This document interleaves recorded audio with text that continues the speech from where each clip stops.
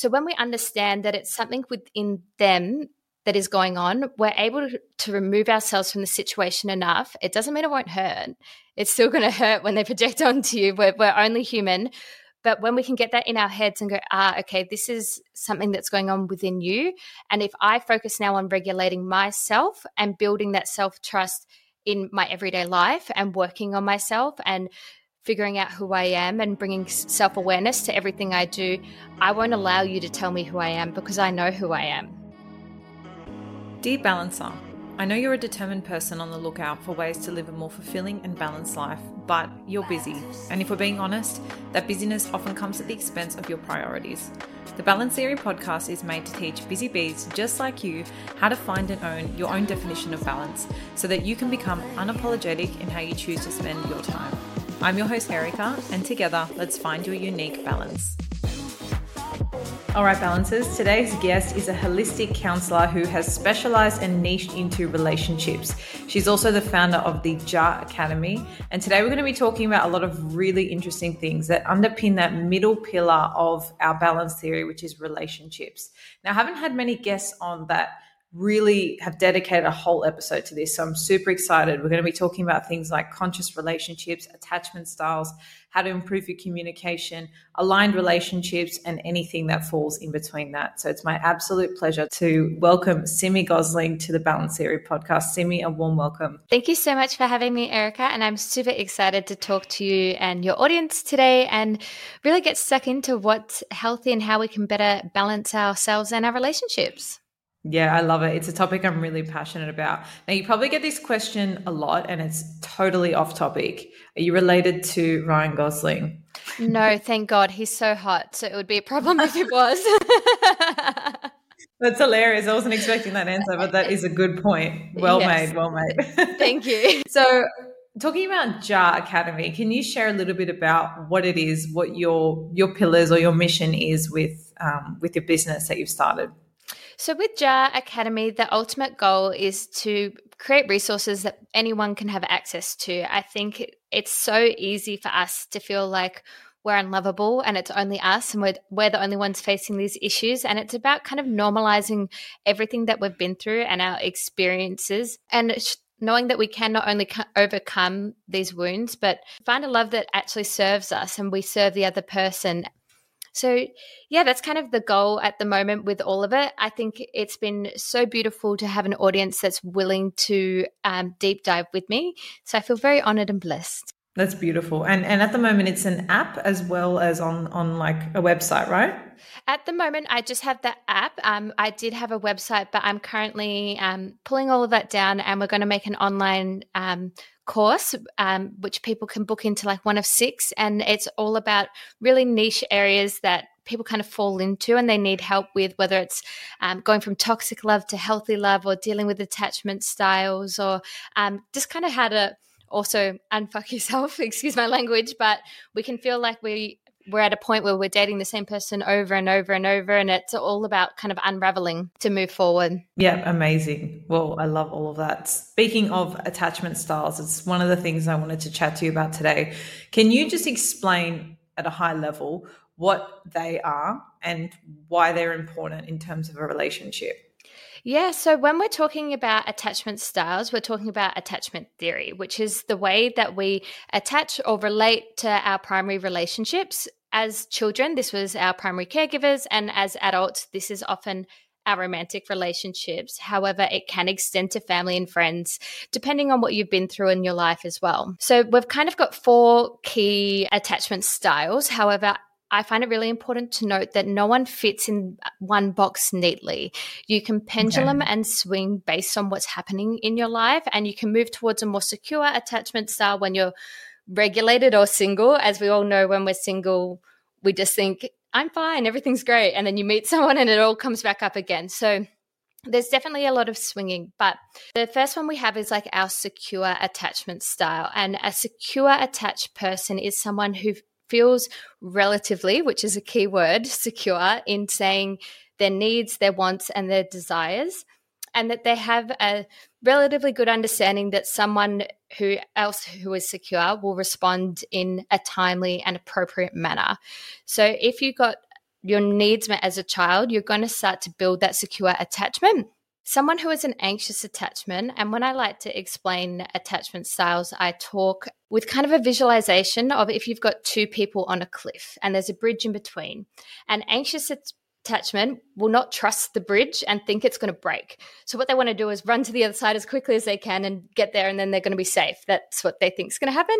But really what we want in our healthy relationships is the ability for both people to walk across the bridge. When we have an avoidant attachment, they will generally, when they're on the cliff edge, be regulated and want that connection and to go across the bridge. But they remember the times that the bridge is broken. So they're very scared to take that next step. Every bit of vulnerability or creaking from the bridge, they run back and they run away to regulate themselves. And when we deal with a disorganized, they kind of swing between the two. So they'll walk out onto the bridge or start to creak, they'll run away, and then they'll panic that they've run away, so they'll run back again. So you kind of have this mix, and you can definitely work with an attachment style to move towards a more secure attachment. And it's about learning how to self-regulate yourself and work with your own emotional regulation and building that self-trust in yourself that maybe you didn't receive as a child. What I really appreciate about this is that to strengthen your relationship or to move towards a more secure attachment style, it actually involves you working on yourself. And I think for a lot of people, that self-care, self-love piece, sometimes they feel really guilty about because it takes them away from other people. But this is a classic example of why it's so important to put that time and energy into yourself to actually strengthen and be able to give from a healthier place to others. So when you talk about, moving towards a secure attachment style and being better self-regulated, what are some of the signs that you are self-regulated, or what are some of the things a self-regulated person would do? Just like kind of in real life, practical examples, whether it be just an individual on their own or as an individual in a relationship. So as an individual on their own, when you have a crisis or you feel yourself dysregulated or anxious, it's the ability to ask yourself, what do I need right now?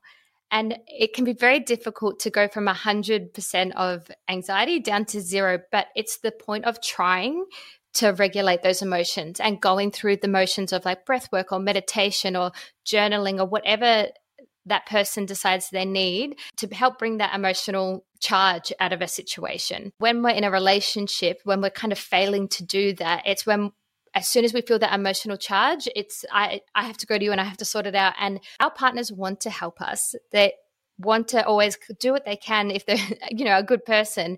But what they don't want is to deal and be impacted by all of that emotion rather than dealing with the situation. So there has to be a level of responsibility where we learn how to bring that emotional charge out of the situation and then ask for our needs and desires to be met. Really interesting. And in your practice and your experience, do you think it's common, or have you seen that it's common, that people are quite secure as themselves, and then the second they get in a relationship, like you were saying, obviously it's not a one size fits all category, but then they all of a sudden are not secure? And what do you think is kind of the best way to bridge that gap? Because it's interesting, right? I feel like, and I ask this question in the context of having been in a position way in the past in previous relationships where I found like I lost myself in a relationship and I almost became another version of me. And sometimes I feel like you bounce off the other person, and that's not to take the liability or the responsibility off yourself to stay connected with yourself. But I feel like sometimes depending on the partner you're with, that can also potentially impact the way you feel in a relationship. So I guess my question is, for someone who feels like they are secure, but then potentially in relationships, it's with a romantic partner or even friendships, right? Like I feel like these attachment styles could also spill across other relationship areas. How do we sort of find that security again? Yeah, so it's so tricky because I see this a lot, and a lot of my clients come to me for this because they feel like they're good and then they get back in that relationship and it all flares up again. And the reality is it's all a projection of what's going on inside of us. So whether we have it in one person, we're bound to have it and find it again in another. Our old brain is, if we'll call it that, or our survival brain, if you will, it doesn't really care about long-term relationships. It cares about mating, and it cares about mixing up the gene pool. That's what we were designed The to do. primal instincts. Yeah. So when we find relationship partners, we tend to find ones that feel familiar to those primary caregivers that we have. So a lot of the time we will date and find that avoidant if we're anxious again and again and again. So it kind of comes down to having to learn how to create that self-love in yourself to be able to move on and find something different. I think I've deviated from the question here again. Sorry, can you hit me back with that one? No, all good. I think it was just asking how to find your own self, like your own security in a relationship where you feel like you might lose that. Yeah, sorry. So finding that own security, it's about being able to recognize when those attachment styles are coming up again and again, and finding a partner and finding one that is happy to work with you to find that security. When you date different people, of course, their different attachment styles are going to bring out different parts and different things within you as well. So it's about taking that step back and being able to look from an external view to see what's really going on. Yeah, absolutely. And I think that was more, I think you've answered the question there, because it's really, everyone has their own attachment styles. And so when you kind of mix yourself into that, it can really imprint on you in different ways. But you brought up projection, which is something I wanted to chat to you about. And essentially, like, my understanding of it is when you've got your own internal beliefs, ideologies about how the world is, you can very easily project that onto others.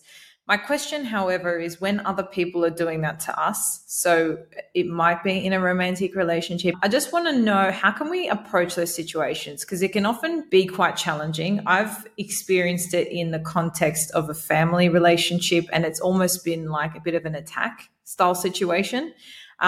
Just curious, when you acknowledge and can see that someone is projecting, how do you then go about dealing with that? Because there's a level of like letting it affect you to a certain point, but then you need to detach from it as well. So sorry, I don't know if that's a very convoluted question, but it's basically how to deal with other people's projections or acknowledge them in the first place, recognize them. Yeah, so it's really important when you're dealing with other people's projections that we kind of have a really clear understanding of what that is. So it comes from Carl Jung's theory, which is the shadow traits. And it's basically parts of your personality that you have rejected because accepting that about yourself might be too painful, or it means change. And our brains don't want to change. We want to stay comfortable. So, for example, if someone else is very open with their sexuality and very fluid and easy moving and open, and I have rejected that part of myself, I then might project my feelings and emotions and have almost an overreaction towards their behaviors. So when we understand that it's something within them that is going on, we're able to remove ourselves from the situation enough. It doesn't mean it won't hurt. It's still going to hurt when they project onto you. We're only human. But when we can get that in our heads and go, okay, this is something that's going on within you. And if I focus now on regulating myself and building that self-trust in my everyday life and working on myself and figuring out who I am and bringing self-awareness to everything I do, I won't allow you to tell me who I am because I know who I am. It's a constant self-love practice that we need to maintain. And you'll notice the key difference when you're not putting in the work to yourself and someone projects onto you, you're so much quicker to bite back and get in there and get quite involved. But when we practice all those tools, we're able to kind of stay really grounded in who we are and what we believe in ourselves. Yeah, I think that's a really nice point. Like the fact that A, it's still going to hurt either way, and but B, it's an ongoing thing. Because I think sometimes we think, oh, I've done the work, I'm good now, and then you realize, okay, well, life happens, and maybe you've fallen out of touch with your self-care. And then, something like that happens, you have an interaction and you realize, shit, I need to like up it again, or I need to maintain it. It's like a garden bed, right? Like it's always needing to be fostered. Absolutely. And sorry, just to add on to something you said there as well, Good. that's one key thing in relationships that I like to teach, because when two people meet each other, we generally give up that self-care and that self-love because we just want to be with them all the time. And I'm not going to go to the gym, I'm going to go to the movies. And when we lose that, anytime you stop looking after yourself and doing that self-care routine, give it 6 weeks and you're going to feel miserable. So what tends to happen is 6 weeks later, we feel miserable, but we blame the other person. But really, if you had done that on your own, you still would have felt miserable. So no matter what aspect your relationship is at, it's so key to keep these things going. Yeah, absolutely. And the other thing I want to add here is I think if you're in that headspace where you're constantly working on yourself, right, and you're constantly nurturing yourself, you get to a point where for you to hurt someone else or attack someone else is so far from your realm of possibility that when you see someone else doing it, it's no longer, oh my God, I feel attacked. It's, for me, it's more like, they must be going through a lot of stuff, like, because it's just a reflection. I just think sometimes, like, even something silly with like online comments, right? Like, I'm sure you've had your fair share as well. You Every just day. think like, like what is going on in people's own relationship with themselves that then they feel the need to comment that on other people. Like, it's so far from what I would think to do, to actually, you might think things, sure, but to actually go and comment and, hurt someone overtly, I just think when you're in that headspace of working on yourself and bettering yourself and your relationships, then it gives you another layer of perspective when things like that come up, which I think is very important because it's inevitable to come across people like that in life. Absolutely. And this is a key kind of thing when it comes to the self-awareness of this stuff is remember that when you are more stressed from work or everyday life, that those things are more likely to push you into that realm of getting involved and taking it more personally. So yeah, it's really important to know that it's going to be like a push and a pull, and that's why that constant work has to be. Life is full of what-ifs. Some awesome, like what if AI could fold your laundry? And some, well, less awesome, like what if you have unexpected medical costs?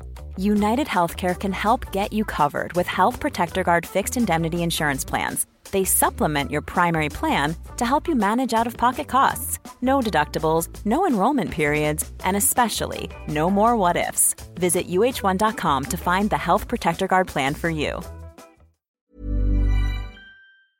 There. Absolutely. When I was working with my therapist, she explained something to me called tolerance windows. And so we each have a certain capacity, if you like, for different emotions. So for example, with me, I've got a very high tolerance for anger because I don't often get angry. Like, for me to tip me over to be angry takes a lot.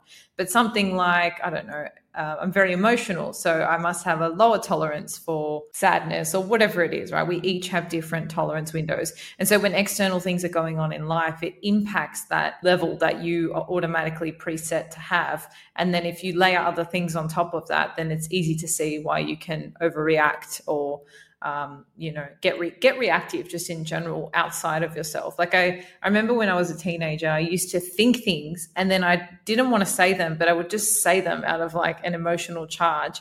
But inside I was like, I don't want to say that. So it's very easy to see, like, when you let yourself get to that point, when you don't trim the hedges or mow the grass, you don't look after the garden on a regular basis, it can get a little bit crazy and out of control. So that's why these regular things are super important. And I just think the skill of self-awareness is undeniably important in the context of relationships. But if I ask you now just about romantic relationships specifically, and guys, if you're listening, whether you're single or in a relationship, like, this question's a good one to just have in the back of your mind, like, for the future. I just wanted to ask you, Simi, what do you think are the best 2 or 3 questions to ask your partner to be able to strengthen your communication with each other?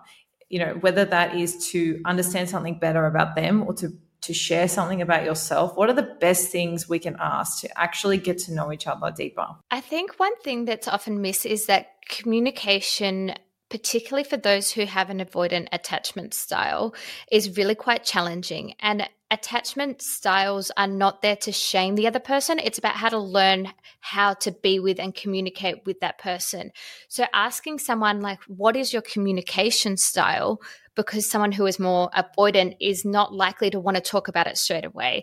It's going to bring them anxiety. So they're going to need to self-regulate. For those that are anxious, they're going to want to sort it out straight away. So that person who's an avoidant might say, I need some space before I come back. And the anxious might say, well, you can take some space, but tell me you love me before you do. So you kind of meeting each other's needs. Asking people how they prefer to communicate is something that's so missed when it comes to relationship counseling. We like to think that there's a one size fit all, but I think all the positive relationship tools in that sense won't help you unless you understand how the wounds of the past are impacting that communication style. So that's where I'd kind of start and get a really good foundation. The other one is always to see if there's any soft spots or triggers or wounds to kind of avoid. For example, for myself, I won't do yelling. Like if you yell at me, like I'll shut down and I'll leave. I'll totally flee. So figuring out those wounds, that one is a bit more of a deeper one, and that can take time rather than it being one specific question of like an unraveling. But I think they're like the two key areas to start with. What do you need now, and what do you still need time from to process and work through? Yeah, amazing. And one thing I want to say, happy to get your thoughts on this as well, but I feel like, especially when you're in a new relationship, even the first few years, it actually takes a few events or disagreements or moments of tension for you to actually work out, okay, how do we do this together? Because you can't, sure, you can have that conversation up front, but I feel like until it's actually put into practice and you're in a moment where you've just had a disagreement, that's when you have the opportunity to say, okay, well, how can we do better next time, and always refine, because you're not always going to be perfect. Like your partner might be stressed. You might be super stressed. There might be things going on that impact how you show up or respond to different situations. But the first kind of couple times that you have those altercations or disagreements, whatever it is, you can strengthen that by reflecting on it. It's not I feel like at the very beginning, I remember like the way potentially we used to deal with things is not how we deal with things now. We've been together 7 years and we've had a lot of these conversations. I remember I'm the kind of person, I like to nut it out. Let's talk about it here and now. Like, how are you feeling? What am I feeling? Let's just talk about it.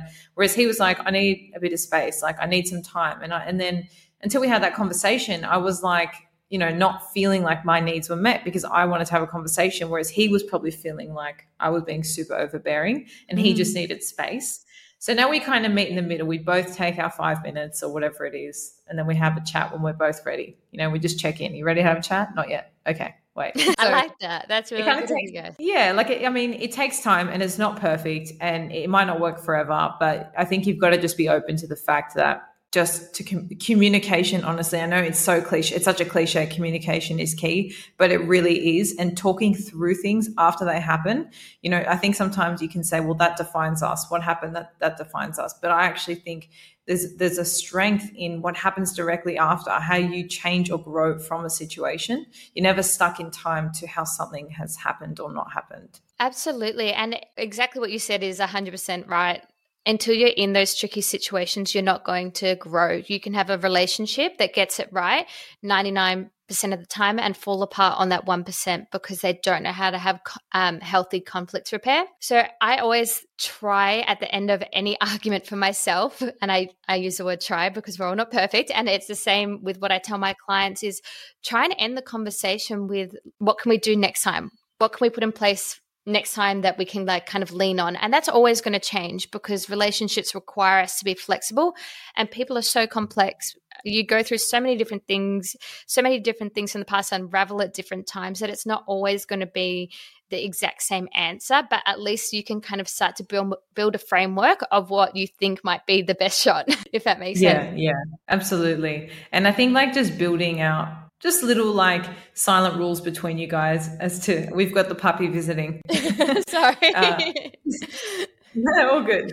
We've got one particular rule, and it's we can never go to bed if we're angry at each other or we haven't spoken through something. We always need to resolve things before we go to sleep, because that's the worst thing for me. Like trying to have a good night's sleep while I'm pissed off or haven't spoken through something, my mind is just racing.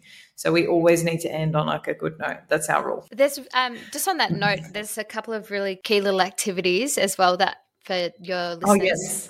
Please share. If you want something like that and it's really hard for someone who's an avoidant for them to do that, you can come up with little things like you touch fingers before bed and it's like you still love each other. You know what I mean? Like, it's going to be okay. Yeah. I always, in the middle of an argument, will say, would you like a glass of water? And it's not about the glass of water, but it's like my way of like remaining connected throughout the argument, even though I don't want to get that person a glass of water right now, but it's about finding little key tools and strategies that during your disagreements are going to keep you connected while you're disconnected. Yeah, I think that's great. Yeah, even just like little touch sometimes just says like, we're good. Like, we're good. We'll talk about it later. Yeah, absolutely. So for someone listening right now who feels like they want more aligned relationships in general, that could be friendships, that could be at work, just in general, they want relationships that just feel more aligned. Maybe they're dealing with some toxic people. Maybe they feel like they've got a lot of surface level kind of relationships. How do you go about finding those? Is there a process? Is there things to look out for? Is it just a reflection of yourself? Do you have any thoughts on that? Yeah, absolutely. So it goes a little bit back to what I was saying before, where our brain will pick familiar and it doesn't care whether or not that person's good for us long term. So the best way to kind of bring awareness and step out of that is get a pen and paper and write out everything that you want in a relationship. What do you want the relationship to look like? How do you want to be in the relationship? What are your values? What are you looking for? What's key? And having that awareness, then you're going to be able to start to recognize people off that list a lot better, where a lot of people think that we romanticize this idea of like the one and they will just know. But if we don't even know ourselves, we don't even know what we're looking for. So we tolerate a lot less. So it's really important to get very specific about what it is you want. It's not going to shave down the dating pool as people think. It's going to actually just switch your lens into looking at things that might be more appropriate and suited to your long-term vision and goals as a person. When it comes to friendships, in that sense, if you're single right now and you're wanting to find more friendships and relationships, go put yourself in activities that really light you up and give you joy and fill your bucket. And through that kind of network, you're going to meet more aligned people. A lot of people have this belief that they'll kind of start life when they meet someone. But even if you met your dream person right now and they came along and you said, oh, well, these are all the things I want to do, but you haven't done any of them, it's not going to be the most attractive thing. Same as if you meet a partner and they're saying, I want to do all these things, but they're sitting at home watching Netflix every day. So it's putting yourself back in those environments where you might meet friends, you might meet partners, you might meet friends who introduce you to a future partner. All these different environments are going to bring out the best in you and the best in your relationships. Yeah, absolutely. And I think that's a really key starting point for people who feel like they haven't found their tribe or just want more like-minded people. Put yourself in situations of things you like, because you're going to be there with other people who like those things. It's just, it makes sense when you say it out loud, but it's not often the first thing we think of doing. So I think that's really important. And that's, your side hobbies, the things you enjoy doing out of work on the weekend. Fill your time with things that light you up. Simi, I want to end on something that's really important, and it's boundaries in the context of relationships. What do you feel is the most important boundary we need to set, or tips on how to set it? That's a really good question. I think the most important boundary is being able to have a boundary between togetherness and separateness. And being able to create boundaries that allow you, and even for those of my little anxious attachments out there who might not want that separateness sometimes, it's really important for you to set a boundary to have that time to yourself so you can self-reflect on yourself in the relationship, how the relationship is going. And that's not to hyperfixate on it, but to ensure that it's also going to align with you in the future, instead of listening to all those old survival coping mechanisms and just wanting that instant connection. So creating those boundaries is so important, and particularly if you've got an anxious and an avoidant as well, because it's going to create boundaries that allow the avoidant to have more freedom and the anxious to have more together time. Yeah, absolutely. And if we zoom out and we look at this in the context of the balance theory, you've got your health, your relationships, and then your fulfillment or your work, your career, your hobbies, all of that. If everything is within this one category, you actually don't get to define yourself in your areas of fulfillment, in your health. Everything you do is dependent on the version of you in a relationship. And that only serves a part of your life. It's an important part and it gives us a lot. But I think the starting point for a lot of people, and I guess the belief or the thing behind this boundary, is that you are your own person before you are someone in a relationship. And it's actually really important to embody that, because it helps you be better in a relationship. It gives your partner the space to be themselves in the relationship. So I really like this boundary. I remember listening to Jay Shetty once, and he said, across a week, you need to have, and I mean, obviously you can change these numbers out depending on what works for you. But just as a general guide, he was saying, 2 nights to yourself, 1 night with friends, 1 night with your family, and then maybe 2 nights with your partner. Something like that. So you have a variety across your week where you're split between, let me say that again. It was 1 night with your friends, 1 night with communal friends, so you and your partner, communal friends.